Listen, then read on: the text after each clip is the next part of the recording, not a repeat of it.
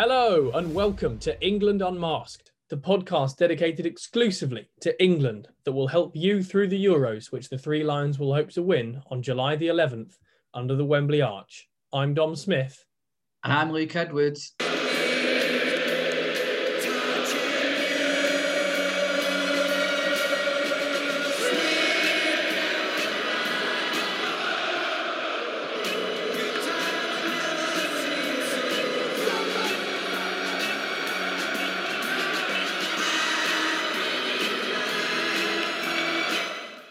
Well, a lovely bit of Sweet Caroline there. And it's incredible, really. I'm still saying the same introduction that I've been saying for a good few weeks now, and it's still true. England can still win it. I was just thinking that. Yeah, 11th of July is on the way, and England are in it. God. How does that sound? England. See, I've never seen England in a final in my lifetime, so... No. There are people much older than us who haven't as well, I tell you that. So, yeah, Italy are going to be a tough test, but to come through that Denmark game is so emotional and so incredible. I must admit, I've actually done a little bit of crying over the last 12 hours or so. Not like full floods of tears. I wasn't crying my eyes out, but I was writing my match report and I couldn't help but, you're not supposed to write with music on. I couldn't help but play Bittersweet Symphony and Three Lions. And yeah, when I was picking the photos I wanted on my match report, I just had a little tear up, bit embarrassing, but listen, this is what England and the England boys do to you, especially to help me get to sleep. I stuck on Atomic Kitten last night, the new version. Yeah, so it's an interesting shout, but I think they've done a good job with it. I like it. Yeah, it is good, and obviously all the traditional. I wonder if Dylan's going to re-release their single if England win it. I know it'll get played a lot anyway, but will they do a brand new version? Yeah, that would be great, wouldn't it? Oh dear, it feels so surreal, doesn't it? We're gonna have to get onto actual punditry where we actually make some decent points in a minute, but it's still sinking in, and we're speaking the morning after the game, and there's been quite a few hours have gone by since England booked their place in the final, but I can't think about anything else. No. Did you think when it was 1-1 in extra, or when it went to extra time, you think I've seen this film before? Yeah, I did. I literally turned to my I turned to the person I was watching it with, or I was in a big group actually. I turned to my mum and my dad, and I just said to them, I know how this narrative ends. It ends with dominating extra time and losing on penalties. We've seen it before, but no, Harry Kane stuck away an excellent penalty after Raheem Sterling was scythed down brutally, and England storm into the final.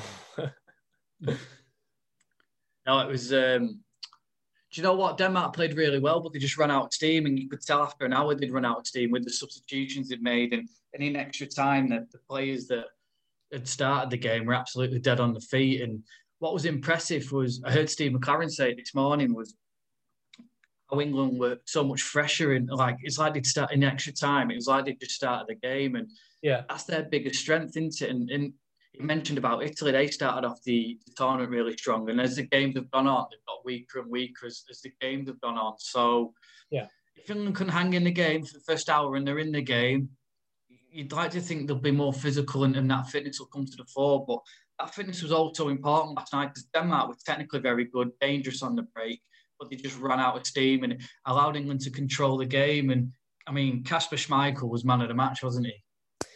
Not officially, but yeah, he was the best player on the pitch. I agree.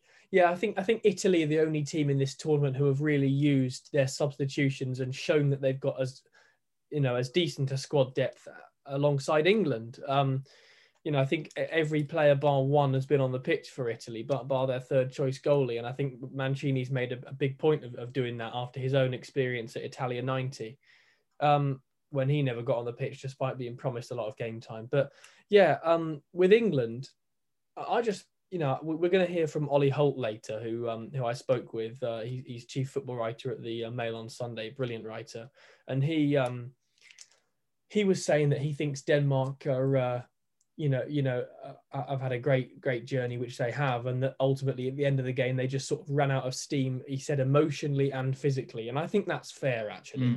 I think in the end, England took the game, grabbed the ball by its horns, and they were in the ascendancy pretty much, I'd say, England, from the moment Grealish came on. Actually, I'd say I wouldn't say it's because of Grealish, but it was around that, because I don't think he had quite the effect he'd have liked. But from when he came on, 70 minutes throughout the rest of the game, stoppage time, and then all of extra time, I think England were the dominant team, really. Yeah, it was. England started off well, didn't they? Then Denmark had a period. It was fairly even game, like you say. Then he brought Grealish on, and what I noticed tactically was Kane stops dropping deep when Grealish comes on, because Grealish does that job, drops deep and gets it, which allows Kane to sort of go and almost be part of the three then, which makes England a lot more dangerous. Let's talk about Harry Kane a bit, because he won the man of the match clearly for his winning goal. But I actually thought that he had a good game. I thought his hold-up play was excellent. I think his ability to win free kicks when England looked under the cosh was... Yeah, okay. Yeah, good point. In inverted commas. By the way, you can't see this. I did it in inverted commas. But no, he was fouled a few times, but there was somewhere he was really clever, wasn't he? Yeah, he was. And actually, it reminded me a lot of the game which England won on penalties against Colombia at the World Cup, which actually at moments, England were really in trouble in that game at moments. They weren't defensively solid in that match at all in Russia. And Harry Kane sort of picking up the ball from a Lingard pass or an alley pass or a Trippier pass and just sort of, slowing down as the defender moved in and hitting the deck. It's exactly what Grealish does, but in a slightly different and slower way, because Harry Kane, of course, is slower. I've seen him described as, in the group stage, one football writer mentioned that England might get better change out of a deck chair and a sun hat. But yeah, I think... you want to name that writer? No, I don't. I don't want to name them. But yeah, I think at the end of the day, England came through that game because they had the legs. I don't think it was because they were the savvier team. Although what I would say, and Southgate said this in his press conference, is he said it took in second half of extra time, it took his players 5 minutes or so to realise that the best way to wind down a game is to keep the ball and to pass it between themselves well. And he said, I don't mind that it took them that long, because no England team has ever been in this position since 1966. But once they did, I was proud of them for passing around. And there was a moment just before we reached the very final minute of extra time where England... 3.5 minutes it was when they put the passes together. Yeah, you know exactly what I'm on about. Yeah, they were passing it around for 3.5 minutes, and it was just so comfortable. And they could have scored. They could have gone for a number of attacks. I think Sterling was the only player who got on the ball much in that moment, who was actually trying to make things happen alongside Henderson, the substitute. The rest of them, Kane and Foden couldn't get into the game. He was asking for the ball. He was begging for it. But yeah, Kane and Trippier, I think, and Walker were just trying to wind the clock down, and they did it brilliantly. You say what you want about football being thrilling or not, but you've got to get over the line. And for the first time in 55 years, England have done it, and they're in a major tournament final. And it's a feeling which I wish I could bottle, because you never know when these moments are going to come again. Indeed, if they'll come again. Were you a bit, when they were going for the corner, were you a bit frustrated? Because I thought, like say, Denmark were dead, they were buried, they were on their feet, and 2 or 3 passes could have cut through and finished the game off. And it was only Sterling who did that. And it would have been nice to just come to put the game to bed. It was the same when he brought Grealish off. He thought, Denmark they're dead on their feet, they're not coming back into this. But bringing Trippier on, I thought, allowed Denmark just that little sort of encouragement, although England were comfortable, and could it have been more comfortable than really ended up being? I think so. And I don't think England... And that's not a massive criticism of Southgate. Like, say, in the end, it was a slight criticism, but in the end, I mean, you could, and he said why he did it after, because Denmark just took four forwards on and really go for it. But I don't know, there was that many gaps there. You just thought someone like Grealish should just pick that lock and you finish it off 3-1. It's game over. You don't need to worry about that. Well, Grealish, of course, by that time had gone off because he'd been substituted to go back to 3-4-3. But Foden and Sterling certainly could have killed off the game. And Sterling, I think he's one of those players who's sort of beyond. I'm not going to say he's beyond coaching, because even Messi and Ronaldo you can coach in a certain formation, but you're not going to stop Raheem Sterling running and trying to get himself a goal. even when what's called for is the game to be sort of held on to and drawn out and won. Some players are just going to do what they're going to do, and Sterling was desperate to get his goal on what I think was one of his best performances of the entire tournament. I thought it was fantastic last night. Gary Lineker said it was the best performance he'd ever seen in an England shirt from a player. I don't think that's quite true, but I think he was fantastic, and I think the courage of that man to take the ball into spaces that I didn't even know were there, to drop his shoulder, to speed up, to jink in between defenders. His ability to hold off challenges, his strength is incredible, but also he's 0 to 60 faster than a Mercedes. It's incredible. It's absolutely incredible. Shall we get the elephant in the room out of the way, the penalty? Yeah, okay, let's do that. I mean, let me ask you for your thoughts. What do you think about it? Do you know what? I don't think everyone was saying it was a dive. I don't think it was a dive, but I don't think it was a penalty either. Although you do see, although Mailer slightly clips him, you do see Jensen come in from the other side and he does barge him slightly. And at that pace, you will knock him over. So they said the headline on the Metro says they think it's far over. It's now for Denmark. Sterling the dive earns England a penalty. Blimey, that's a bit. Yeah, what I'd say on it is it's one of those which you have to follow the rules of VAR. He goes down. I agree it's not a dive, and I agree it's a soft penalty. Is it a clear penalty? No. But if the referee gives it, is it a clear and obvious error that VAR can therefore turn it over? No, it isn't. So, Kasper Hjulmand can be very upset with how his side have gone out, and a lot of the Danish media and ex-Denmark players are absolutely gutted, and I completely understand it. But by the letter of the law, if the penalty is given, and I wouldn't be up in arms if it hadn't been. Well, I would have been, but you can't be up in arms if that's not given. But if it hadn't been given, it wouldn't have been overturned into a penalty, would it either? No, it wouldn't. But given that it was given, you've got to stick with it. Horrific penalty, the most tired spot kick I've ever seen from Harry Kane. But that extra silver that they've sort of sprayed on each of the balls, that gave it the sheen to escape from Schmeichel's grasp, and bang, he thundered it in for 2-1. What a goal, an absolute worldie. Yeah, talking of worldies, I mean, what a goal from Damsgaard for Denmark. I mean, people have sort of questioned Pickford's position, but it was just the pace of it. I know it went fairly straight, but it was just the pace and the whip on it. Well, I think what I'd say about that is people will question Pickford's positioning because of how the free kick was struck and where it went. Most players, most goalkeepers would stand where Pickford was stood there and expect it either to go to their side and to stay stood, or for it to be bent over in a kind of Messi or James Ward-Prowse kind of way, where it sort of whips over and down. But he hit it differently. He hit it like a sort of like a David Luiz for Brazil kind of free kick. That's why his positioning will be questioned, because it was slightly closer to him than a kind of than a bent or a curled free kick into the background, into the near post, like a Beckham kind of free kick. But the contact was so good and so true and so perfect that I understand why his positioning's been brought into question, but I don't think you can blame the goalkeeper for that. You've just got to put your hands up and say, what an utterly wonderful goal.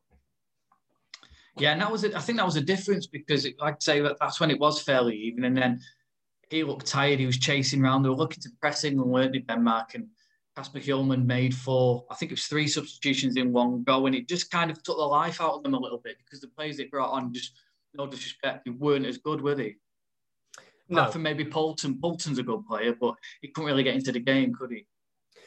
Yeah, and I think Denmark had to make those subs because they were tiring even towards the 65-minute mark of the game. I think some of them were on the 60-minute mark, those substitutions. But actually, it meant that they couldn't make more subs in extra time, and that was when they needed to, because England really did start to ramp up then. And I think it was only, it's dangerous to say it was only a matter of time before they scored, because without that penalty, the game would have been very different without the Kane goal. But would England have managed to find the way? I'm not so sure they would. I think it would have gone to a shootout. But But England, they deserved their luck because they dominated the game more than Denmark. I don't think they were on top for the whole game. You're never going to be in a semi-final of anything, but England were the better side, and I think they deserve to go through. But I also want to mention the atmosphere, because I think Wembley was absolutely rocking, wasn't it? Absolutely, yeah. Just to go back on it, I don't think England fluked it either. Like you say, it was a deserved win, even though the penalty was slightly contentious.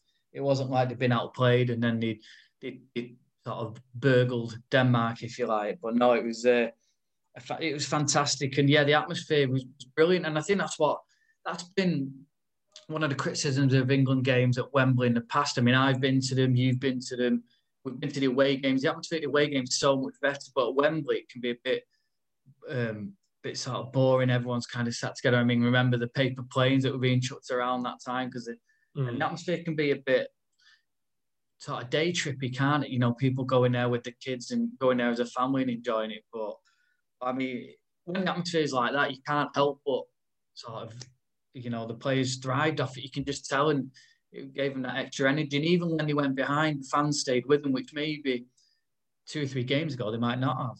No, exactly. We're going to go on to our winners and losers now. So cue the bugle.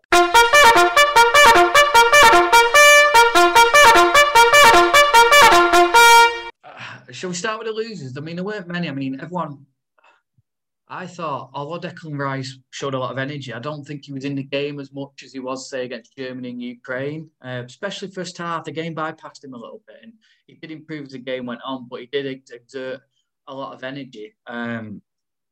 So he could be classed as a loser. Jordan Pickford, in terms of his kicking, wasn't as good, was he? He was put under pressure. That was probably his most... Well, it was only an average game for him, which is saying how well he's done this year. And that's probably about it, really, in terms of losers. They're the only ones I can think that really struggled. Well, I think on Pickford, there was going to come a time when a team just put on a little bit more pressure than previous sides have done. I think Denmark are the best team that England have faced yet. I know that Denmark haven't got to a World Cup final in the last 3 years and Croatia have. And I know that Denmark haven't won 4 World Cups, but Germany have.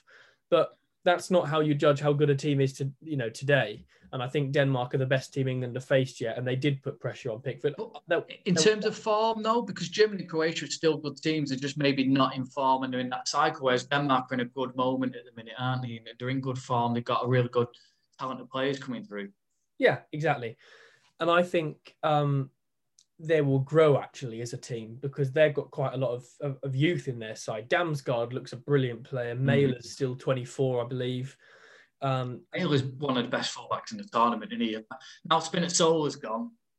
Yeah, he was keeping it going with the right-footed left backs, which has been quite an interesting how well they've done, and yet how much Southgate was berated for starting Trippier against Croatia in that first game. Clearly, he feared, that right flank with Simo Vrsaljko, who obviously is a teammate of Trippier's at Atletico. But yeah, since then, Luke Shaw's been fantastic for England. And I think it's actually a shame that Ben Chilwell's not had a minute in this tournament, because he's an excellent player and he'll be gutted. He'll be absolutely gutted. But sometimes you've just got to put your hands up and say, well, there's a player playing ahead of me at the moment who's absolutely on fire. And Chilwell did win the Champions League and was one of the probably my man of the match, actually, in that Champions League final. But yeah. That's the atmosphere Southgate's created, though, isn't it? In terms of the players, obviously they will be disappointed not to play, but it's they'll understand. He's got them where they'll understand it's for the greater good for the team, won't it? And what they're trying to do. Absolutely. It's a weird one with Chilwell, because he won the Champions League, he wasn't played in either of the friendly games. So England are going to have finished this tournament presumably, and he'll with 9 matches in this international break, and Chilwell will have featured in 0 of them, which is a strange sort of thought, really. But Shaw's been fantastic, and I thought he was one of the many individual displays which were good for England, because we were mentioning our losers. I can't think of more losers beyond Pickford, potentially, but only because he set his standards so brilliantly high. And Rice, I don't think I would count, really. It's just more because Rice he's kind of really dominated that midfield in the last 2 games, hasn't he? And maybe Calvin Phillips outshone him last night. The only thing I'd say about Calvin Phillips is in those 50-50s, he needs to be a bit stronger. He's lost a lot of 50-50s, Calvin Phillips. When he gets the ball, he's brilliant passing, he's brilliant at intercepting, but his tackling needs to improve. But hey, if that's all we've got to grumble about, is if we're on to a good thing, aren't we? Yeah, the winners clearly are Gareth Southgate, who's pretty much been vindicated most times he's made any call of any type in this tournament, and he's managed to get England to a final, which is something he'll argue that I don't think this is true because he stepped up, but he'll argue he didn't manage it in 1996, but he's managed it 25 years later, and there's a certain beauty to that. Harry Kane was outstanding. And so just as well is that you could see the outpouring of emotion from him at the end of the crowd. It's like all that pressure that's built up over the tournament, all the criticism, he just let it out in that moment, didn't he? Exactly. Kane was good with hold-up play and passing, and I thought his cross to Sterling with that chance which Sterling could have put away was a lovely assist. And he had one earlier on as well, but it was just in front of Sterling, wasn't it, as well? Yeah. And there was, true. And there was also the one which caused England's equaliser, which actually, the speed at which he took the ball in the midfield and slotted it through to Saka, I can't believe he managed to play such a beautiful ball when he'd had such little time, having just swiveled. Like it was a split-second thing. He took the ball, he turned 180 degrees and he slotted it perfectly. And Saka looked like he'd missed the chance to square it, but luckily he got the ball in across just in time. And it was an own goal by Simon Kjær, who was one of the most undeserving scorers of an own goal in this tournament because of the brilliant work that he did to pretty much save. He did save Christian Eriksen's life in the opening game. It's amazing scenes, which I think was surreal for any football fan or human being in general to watch. But I thought Sterling played well, and Shaw, Maguire I thought was solid, and Walker's pace at the back is incredible as well to recover. But Sterling was the man of the match in my opinion. If not Schmeichel, then Sterling. I know it went to Kane, but that's just what UEFA will do when someone scored a winning goal. But Sterling to me took more risks than anyone else on that pitch, and without him, I'm not sure England would have won that game. He almost grabs it, doesn't he? Why sometimes when they're struggling and they need an out ball, I like to call it a release valve. He's like a release valve, isn't he? He'll get the ball up the pitch, he'll run at players, and players are scared of him now. I mean, sometimes he does frustrate because he does it. He takes on one player too many, doesn't he? But it's a lot of the time he'll win a free kick or a corner or something, and he just gets England up the pitch and takes that pressure off, doesn't it? He does, and Oliver Holt from the chief football writer of the Mail on Sunday spoke a lot about Raheem Sterling. So let's hear what he had to say on the England win and on Sterling's performance in particular. Okay, I'm delighted to say that I'm joined now by Oliver Holt, chief football writer at the Mail on Sunday. Ollie, this is one of those sort of sliding doors moments in your life that you never know whether you'll ever see again, isn't it? It is actually, Dom. And I've been struck actually over the last 12 hours looking at social media in particular of the number of people, a lot of them of my vintage. I mean, I'm 50, I am 55 now. So saying that they were not sure they would ever see this in their lifetimes, people like Jonathan Pearce and I definitely, I've had that feeling myself. I mean, I've been to a lot of tournaments now, luckily enough with England, but all of them, one way or another, have ended in disappointment and failure of a greater or lesser degree. And we've used this phrase a lot, I think, recently. But I think England supporters, a lot of England supporters, including me, we've measured out our lives in these disappointments. And so to have something like the match against Denmark, to win a semi-final, to do it from coming from behind, to be in this tournament where we've beaten Germany in a knockout game. You're right. It all feels fairly momentous. I think, obviously, the one caveat, which I'm sure other nations may well be laughing at us about, is that we're doing all this emoting, and we haven't actually won it yet. But we have gone further than we've ever been for 55 years, so we can we're allowed to be happy, I think. Yeah, of course we are. They can let us have our moment. We don't have many of them.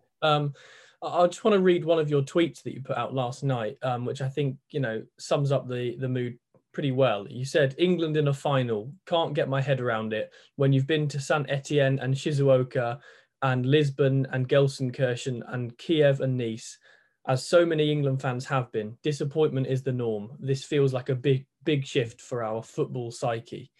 And as you say, you've measured out your life in these failures. But is there a chance that actually, if England do go and win it now, and make no mistake, I think even at Wembley, they're probably the outsiders, aren't they? Because Italy have looked superb in this tournament. Even if England do go and win it, do you think now that might now feel a bit like an anti-climax? I feel like there's a certain romance to the years of hurt and how the clock keeps on ticking up and up and up. And if England do go and win something, there's almost history in how badly England do in tournaments. It's sort of something to write home about, isn't it, when England crash out disappointingly? Yes, I think that's a very interesting point. And I mean, I think it's in a way, it's one of the ways I think we define ourselves as a nation. I mean, obviously football is our national sport. I know not everybody's interested in it, but I think one of the ways we define ourselves as a nation is in a self-deprecating kind of attitude to our football team. I think actually that's one of the things that's been misunderstood about the football's coming home. I mean, people, Luka Modric has said a couple of times, I think, that talked about the arrogance of the English singing that song and everything. But if you analyse that song, and it doesn't take too much analysing, but it is about sort of mourning and longing and that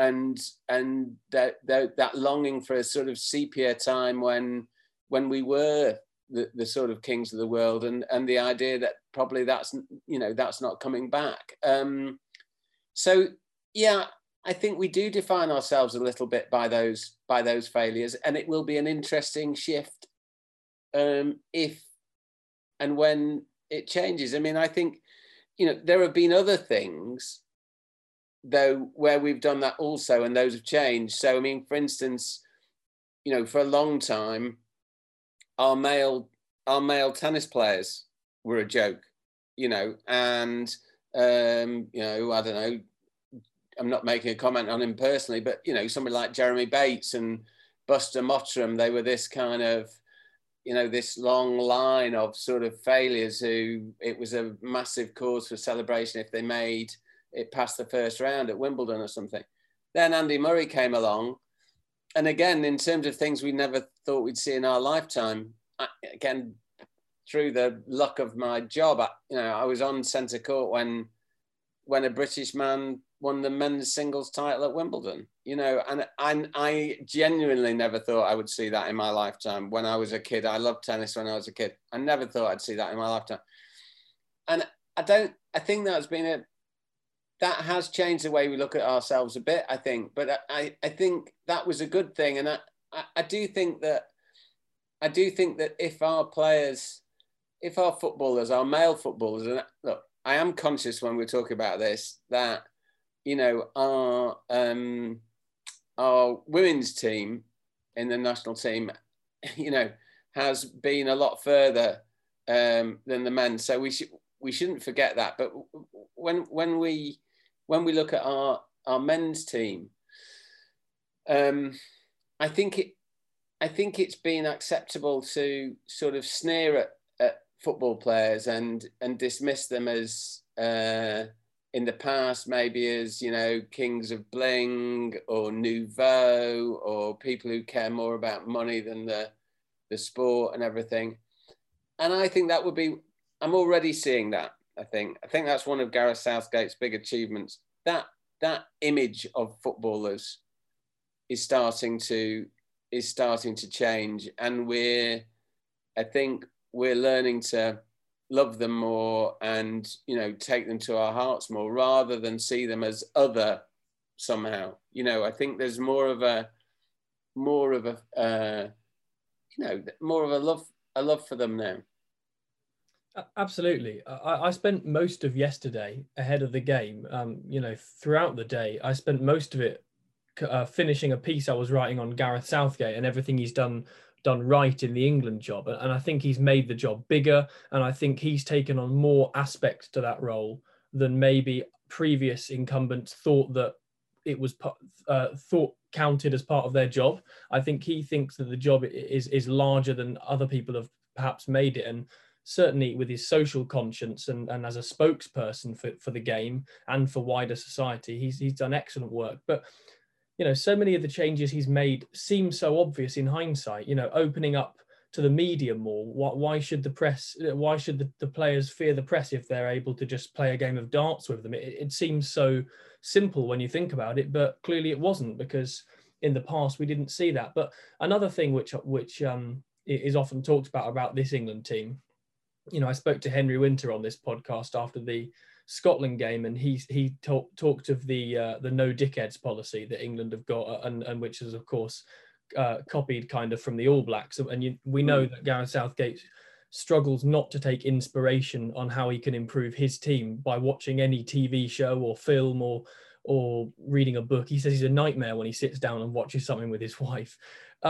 But this really is a likable England team, isn't it? It's a group of footballers who actually, as people, as you say, that they don't look money driven or blingy, which is a crass word at the best of times. But they're actually likable men, and they're much younger than previous England teams, aren't they, as well?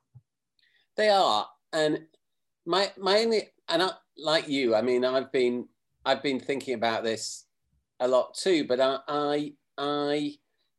and I think, again, having been around longer than I care to remember, really, I'm slightly wary of this idea that these guys are nicer, better people than previous England sides, and because I've been around a lot of those teams, and there have been some really good guys in those teams. They're good people too. They were interesting to be around. I like being around them. A lot of them were very good with us as media. But I think part of the difference here, and you're absolutely right about that, is that Gareth Southgate actually has seen a bigger picture here, and he has allowed us to see them more, and he has used the media in the best possible way. I think he's used the media as a conduit to allow the public to see these players more as well, and not to see them as separate, and not to see them as people who want to be separate. He's allowed the public to relate to them more and to get them more on side, I think. And you're right again about his thirst for knowledge of how these things work. And I mean, I remember a few years ago being at a Super Bowl and seeing him there on Media Day, which is when in the week before the Super Bowl, when every single player from each team is put up in the stadium to speak to the press, every single player and that's a lot of players in an American football team. And the FA did that to everybody's shock and horror in some cases, but to the general delight of the UK written press, certainly. They copied that or before the 2018 World Cup. And again, I think that was a sea change, that moment, because that implied a level of trust and a level of openness that we hadn't had for an awfully long time, to be honest. And I think people can scoff, and obviously to journalists, that kind of thing is important. And maybe it assumes greater importance than it should for a journalist, because that's our way of life. But I still think that if I've spoken to enough England players down the years, people like Kieran Dyer, who talked about the fear that they played with when they played for England, because they were worried about the headlines the next day. They were worried about making a mistake. They were worried about the criticism they were going to get. They were worried about what their families might be subjected to. Now, if as a manager, you can erase that fear only by 1% or 5%, whatever. It's worth doing it because it all adds up. If you can just, if you can make those, I hesitate to use the phrase because I think it's it's been misused in cycling. But if you can accrue a series of marginal gains, of which that is one, they build up to a whole, and I think that's exactly what Southgate has done. Listen, let's get into the actual game itself, because we've got to do a little bit of match of the day analysis, if for a few minutes. The free kick from Mikkel Damsgaard, which opened the deadlock. Of course, Southgate said after the game, we knew we couldn't get through a whole tournament without conceding. Recency bias was starting to suggest to me that maybe England could, but I was shown up because it was an absolutely wondrous strike, wasn't it? It was, yeah. Yes, it was. It was, I saw some criticism of Pickford for not getting to it, but I didn't really buy that. I thought the technique of that free kick, there was a bit of Ronaldo in that, there was a little bit of Beckham in it, that flat, I saw some replays, the flat trajectory of it over the wall. It was an absolutely brilliant free kick. And it was an interesting moment, that, because the build up to the game last night at the stadium was really lovely. And sorry, that sounds a little bit trite to call it lovely, but the camera at Wembley kept panning over the faces of kids in the crowd and the excitement and families together. It just felt like an amazing occasion, and it has felt like that for most of the tournament. And when that goal went in, that free kick, the place just went silent, and obviously not from the Danish end, but it was like the air was being sucked out of everything, and suddenly people thought, "Oh my God, is this it? Is it over?" And that's the Danes. The Danes, I thought the Danes. I don't want to patronise them. I'm not patronising them. I thought they were absolutely terrific last night, and I think emotionally and physically, they ran out of steam towards the end of the second half because they've invested so much into this tournament. But that free kick was a wonderful announcement of their intent last night. Yeah, it was. I want to talk about a couple of England individuals who stood out. And first of all, Raheem Sterling, who I think the relationship between Sterling and England supporters, or England the nation, I think in general, seems to be one of the most complex relationships in football. There isn't a chant that the England fans have for Raheem Sterling, and yet without his goals and his guile, I don't think they'd be at this point in the tournament had he not been so heavily involved. I think he's played pretty much every minute in this tournament, barring a couple of substitutions late on in the group stage. But he was utterly fantastic again, and I find it strange that there are still some people who it doesn't even seem to be the case that they don't rate Raheem Sterling. It's just that they don't particularly like the man. But quite aside from the man, and I think he's a very impressive man, he's definitely an impressive footballer, isn't he? Yeah, he is. And you're right about the complexity of the relationship as well. I remember in 28. Yeah, and look, we have to be honest about this. I suppose that has to include the complexity of the relationship with the press as well. I suppose it's been well publicised. His misgivings, if I can use euphemisms, about some of the treatment he's had at the hands of the English media. But I remember I think it's not just the media. It's a complex relationship with the fans too, as you say. I remember at the World Cup in 2018 when I thought he had a good tournament, but he was consistently voted worst player on the BBC. Those BBC ratings that they do. 2016 Euros, which was not our best tournament, but he was booed by England fans. So it is a complex history. And I agree with you that I think he's look, I don't know him very well. I've done a couple of pieces with him down the years, including one at famously at his mum's house that he bought for her, and I've always been very impressed by him. I think as a player, what impresses me is his bravery, really, and you could see that last night. You can see it every time England play.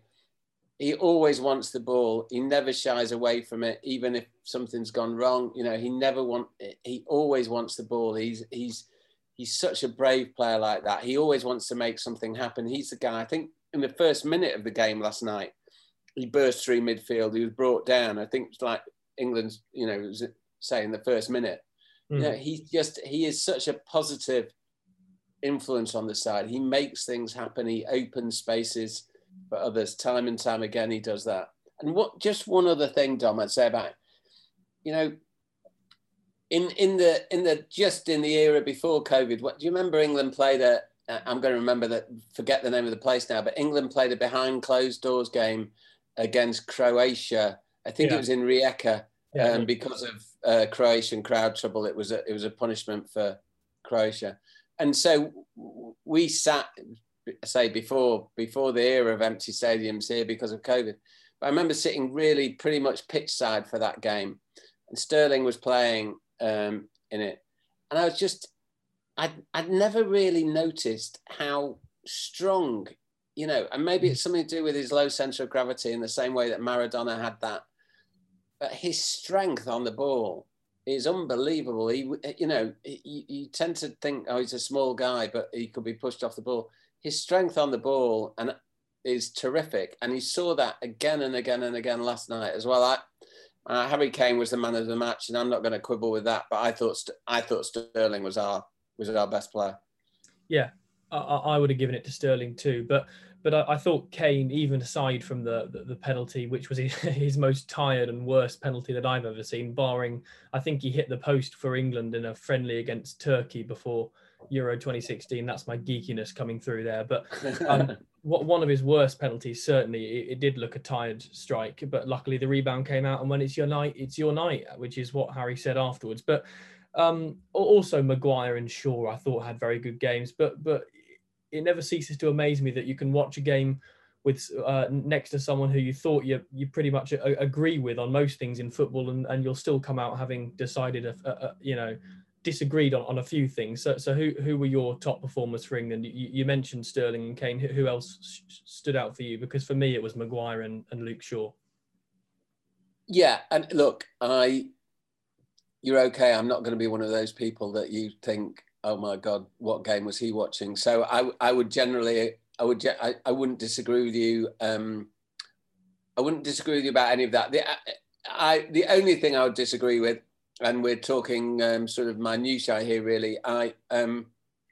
Instead of Luke Shaw, if we were picking out, if we had to lose one of the people you've mentioned, I'd agree with all of them. But if you had to lose one, I'd lose Luke Shaw and put Kyle Walker in his place. I just think.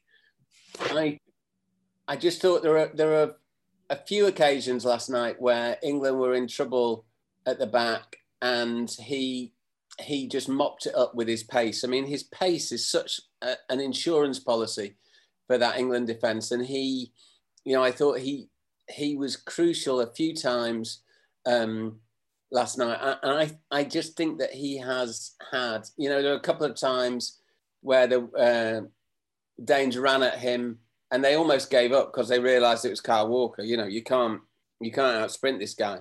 He had one spell in the tournament, and look, your knowledge is better than mine, where I remember thinking, he's getting exposed here. I think it was the Germany game. There was about 15 minutes in the Germany game, I think, where Goossens started to get in and around him. He started to look a bit tired. Apart from that, I think he's been absolutely outstanding in this tournament. And maybe it's our bias towards attacking players over defenders. I think it's been slightly overlooked. And I think Luke Shaw has been magnificent.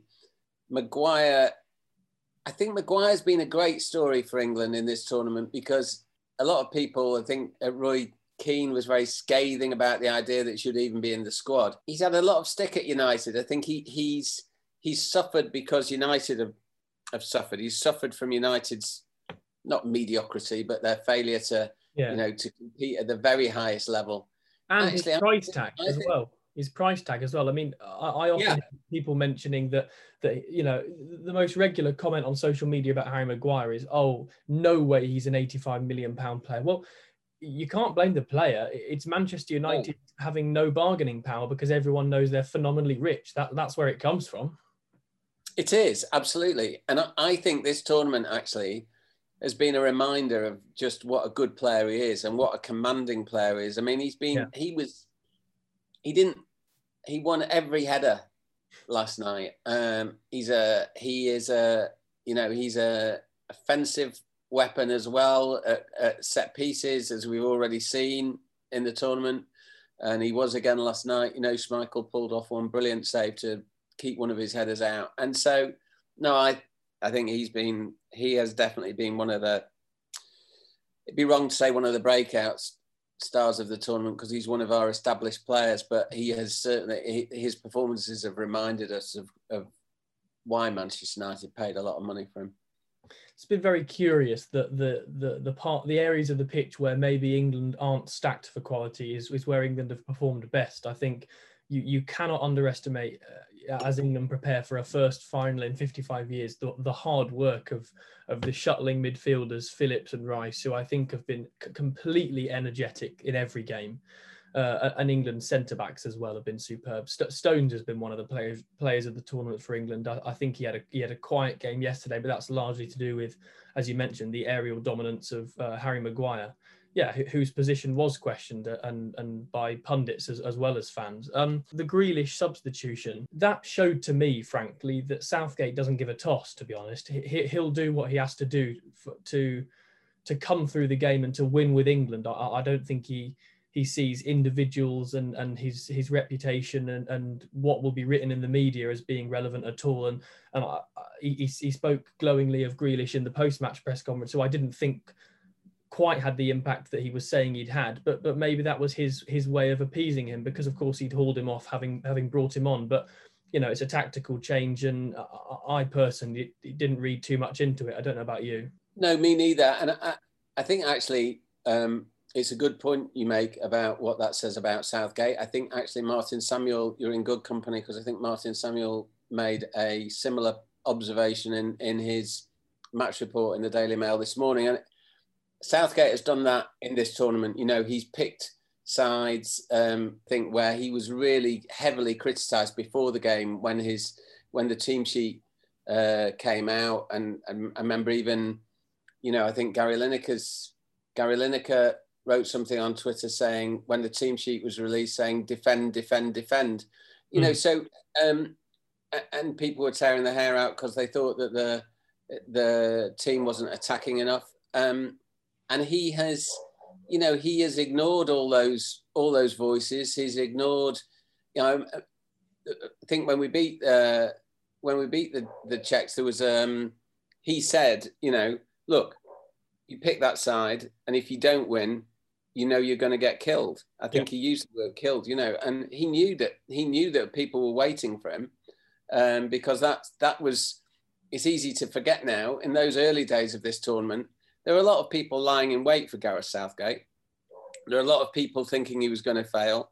And there are a lot of people who are waiting to stick the boot in. And, he would be keenly aware of that. And he hasn't done the crowd pleasing thing. The crowd pleasing thing would have been to have picked Jack Grealish in the starting lineup, which everybody, myself included, by the way, thought he should do. I was hoping that Grealish would be in the starting lineup at the start of the tournament.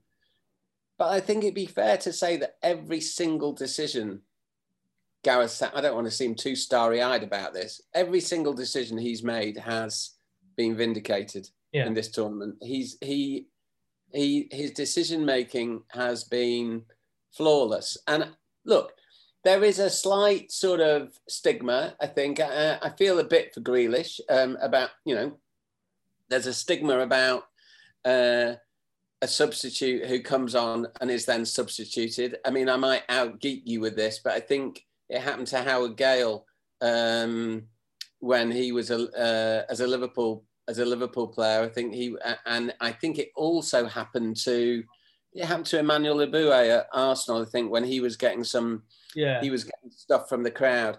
I think this is totally different because I thought Southgate used Grealish exceptionally well. He brought him on about, I don't know, what was it, 65 minutes, something like that, 65, 70, when Denmark were tired.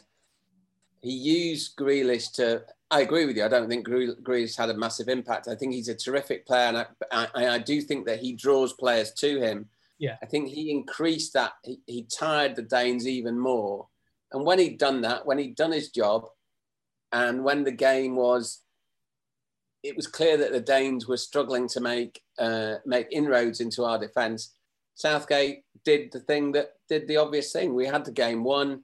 Mm-hmm. He just locked it down. And it's not personal against Grealish. I think Grealish had done his job. And I think Grealish has a part to play in this tournament. And I think he's played it. It's probably not the part he would wanted to have played. He would have wanted to start.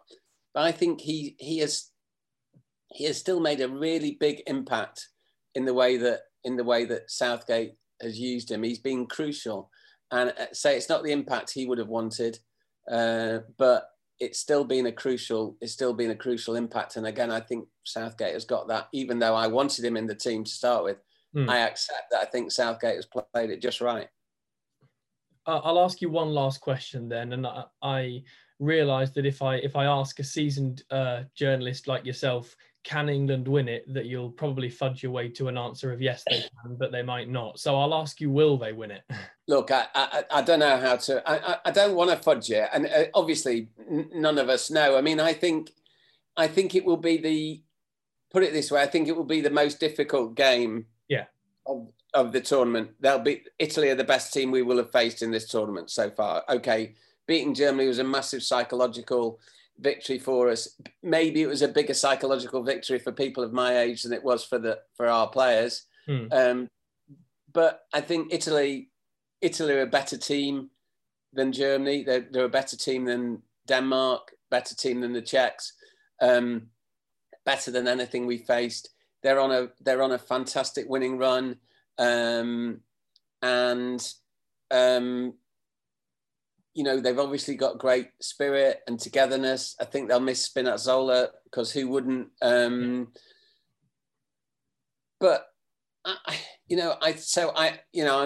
I'm sorry. I think that we are also a very good team, and I think it's a 50-50. I do think it's a 50-50 game. I think we, as you say, is obvious. We can win it. I'm not sure if we will, but I think we have a better chance than we've ever had before.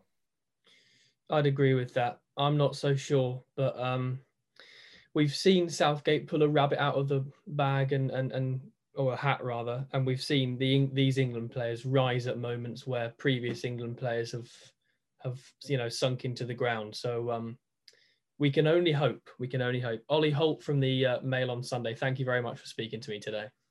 It's a pleasure, Dom. Real pleasure. So that was a really interesting insight from Ollie Holt. And England have progressed, which means they now play Italy, who beat Spain on penalties. And that was a fantastic game to watch as well. And you wonder how much that's taken out of Italy. One interesting thing about Italy is they started off the tournament really, really strong. And as the games have gone on, as they've hit the hour mark, they've started to get more tired and sort of flag a little bit. And they've got an ageing backline, but that doesn't normally matter with O2 because Chiellini and Bonucci know how to defend. And you do worry that if Italy scored the first goals, the old dark arts might come out a little bit. Yeah, and so they should, from Italy's perspective, if you get ahead in a final and you haven't won a major tournament since 2006. So you should whip out the dark arts, but I think we'd be doing the same. But it is important that England score the first goal in that final. And, to be honest, I'm not sure they will. I think it might be a step too far for them, but we'll just see, won't we? Italy have looked, as you mentioned, Italy have looked more tired. as they've gone through this tournament, and England have looked fresher as they've gone through, and less pragmatic and more able to play. Southgate was being. England were winning in the group stage and winning games 1-0. I know the Scotland game was a special case, but he's being hailed a pragmatic genius. And there were slight dark arts that England were doing, and they were being more savvy and practical than past England teams. But equally, they actually weren't turning it on turning on the style up front as much as they wanted to be. They weren't doing. It's not like England were doing as much as they were wanting, and then once they'd got the first goal, they just stopped attacking. I think they were actually struggling to knit games together. And I think Southgate admitted that we're not seeing enough from our front players as we'd like. I think later on in this tournament, we've seen players like Sterling come into their own. Saka's been outstanding. So if England can continue that upward trajectory at the right time, they'll win a major tournament, I believe. Yeah, and I think whatever happens, they've surpassed all expectations, haven't they? And even if they don't win on Sunday, let's hope they do, but if they don't, it'll certainly make them stronger for Qatar, which is only 16 months away now, isn't it? So it's not that far away. You can take that experience. They know they can beat the good teams now as well. And whatever happens, they'll go into that tournament as one of the favourites.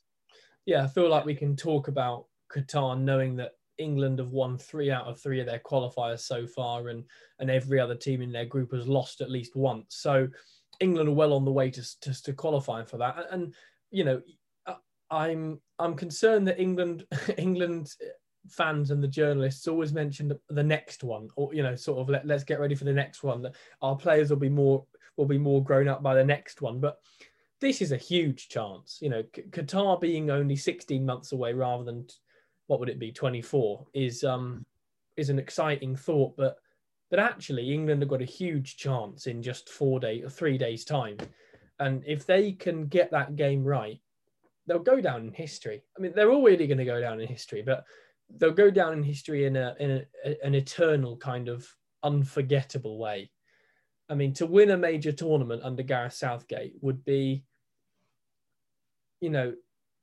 it would almost feel a bit normal, because Southgate has changed the way that England play and are perceived. And actually, there's been great success under him. The worst tournament appearance so far is a semi-final. I mean, that's not bad going, is it? No, and he's the only manager apart from Alf Ramsey to reach a final as well. I know he said about the semi-final, but he's the only manager apart from, and we all know what happened to him and what happened to them. And I wonder if it was Sir Gareth Southgate after this tournament. That's the thing. Do England need to win that game to secure the manager a knighthood, or has he got one in the bag already? I think they need to win, to be honest. But I think a lot of it is as well is not, they won't be remembered just for their antics on them, not antics, but what they've done. I'll do that again. They won't just be remembered for what they've done on the pitch. It's what they've done on the pitch as well, trying to fight equality, taking a knee and things like that. I think that's how this squad will be remembered, and everyone can kind of relate with them in a social aspect as well, can't they? It doesn't feel like there's a massive divide, is there, anymore? No, they are now spokespeople and leading lights on social issues, which past England teams and managers haven't seen it as being their job to do, and which maybe they wouldn't have had the maturity to do. This England team is younger than most, but it's more mature than most. And there's, there has been the removal of the circus. England is now an organised outfit on and off the pitch who has key principles and picks up results. And make no mistake about it, the great work that Gareth Southgate and Steve Holland have done will be quickly forgotten about if England lose their 2 matches in September. The final, and even if they win the final, if they lose their 2 matches in September, suddenly there'll be questions about, that's the nature of the job. But ultimately, England can't think about that now. They've got to think about one game. One game is what matters. The final game before they can all go on a well-earned summer holiday, probably the most well-earned summer holiday any of them have ever had in their lives. And that's England versus Italy, possibly the biggest match, probably the biggest match any of them have ever played. Yeah, so predictions then, what are we saying? I mean, I said Italy be in the final from the very start. I thought they'd be playing France. So as the tournament's gone on, I've said, well, Italy will win it. And it's one of those, I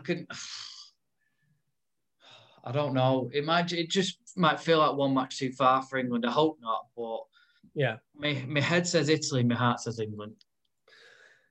Yeah, my head says 1-0 Italy, and my heart says England will get back into it and get into the lead and go and get an assurance goal and get a fourth just to be sure, and maybe a fifth just to make the fans happy. So yeah, I'm going to say my head says 1-0 Italy and my heart says 5-1 England.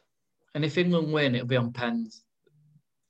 Oh, which would just be the perfect ending. Oh, dearie me. Wouldn't that... I think there'd be more tears. I'll tell you that now. There would be more tears in this household if there was a tournament won on penalties. What a way to stick two fingers up to his own history that would be from Gareth Southgate. But it's not just about the manager. These England players have been outstanding in this tournament, absolutely outstanding.